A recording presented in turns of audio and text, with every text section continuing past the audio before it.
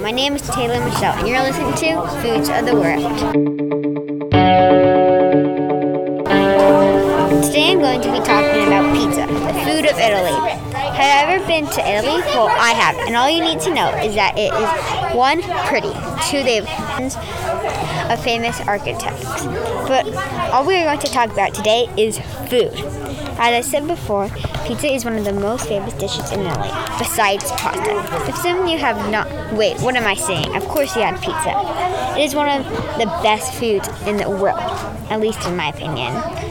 Pizza has crust, tomato sauce, and just about any other topping. Well, maybe not anything, but back to my point. Pizza can have tons of toppings. My favorite are olives, cheese, and pepperoni. What are yours? If you have... Wait, what am I saying? Second time, and last time, of course, you had pizza. Oh, that felt good. But back to what I was saying. Well, a little different because, okay, you know what I mean. Anyways, I thick crust. I like thin crust, and I'll tell you why so well that by the end of this episode, you will like thick too. Reason 1. When it is thick, that means it's fluffy, and fluffy is so good. Reason 2. When it is thick, it's fluffy, so when you bite it, you don't need to rip it. It comes right off. Reason 3, aka last reason.